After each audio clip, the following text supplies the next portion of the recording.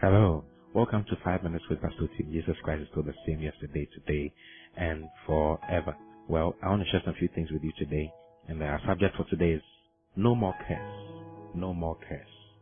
You see, on the day that Adam partook of that fruit of the knowledge of good and evil, when God came in, God said certain things to Adam and his wife, as well as the serpent.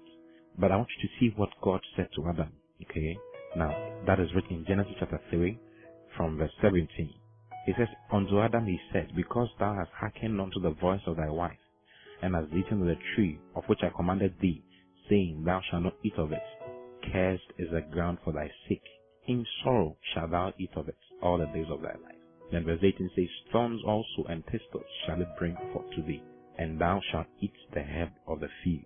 In the sweat of thy face shalt thou eat bread, till thou return unto the ground. For out of it was thou taken, for dust thou art, and unto dust thou shalt return. Hallelujah. Now God pronounced a curse, not on man. He pronounced a curse on the ground. He says, Curse is the ground for thy sake. He says, Thorns and thistles shall it bring forth for you. In the sweat of your face you shall eat bread. You see, so man was put into a state of suffering.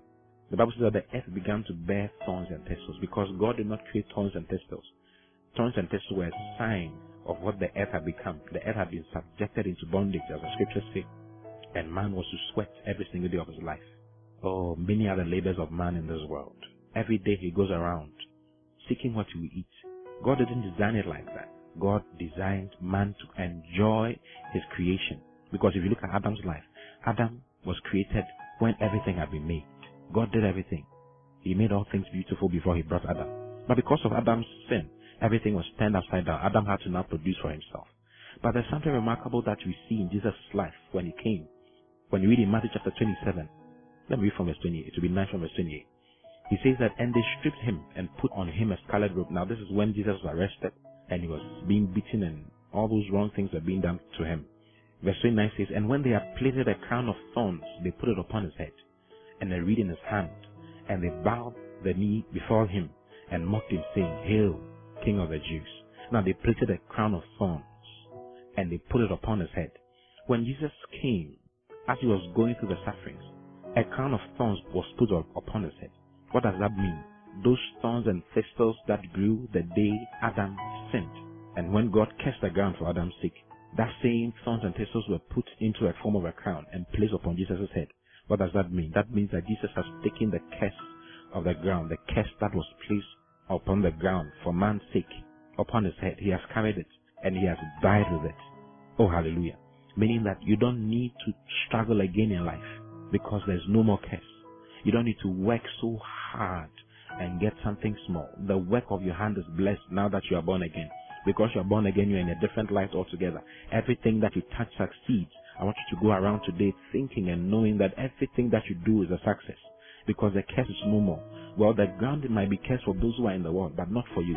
You are no more in that life. You are a child of God now, and because you're a child of God now, Jesus has carried every single thing for you. He has carried that crown of thorns for you. Oh, hallelujah.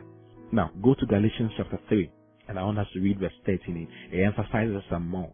He says, Christ has redeemed us from the curse of the law, being made a curse for us. For it is written, Cursed is everyone that hangeth on a tree. Oh, hallelujah. Cursed is everyone that hangeth on a tree. What tree is that? The cross. Jesus hung on the cross for you and I. And the curse was upon him. Oh, hallelujah. Then he says in verse 14 that the blessing of Abraham might come on the Gentiles through Christ Jesus, that we might receive the promise of the Spirit through faith. That the blessing of Abraham. What is the blessing of Abraham? God told Abraham, I'm blessing you for you to be a blessing to nations. And Abraham became a blessing. Abraham was blessed with silver, with gold, with precious stones, with cattle, with sheep, with every single thing, because the curse of the ground was not in his life. And he transmitted the same thing to his son Isaac and to all the other sons that came after. You are blessed, my brothers and sisters.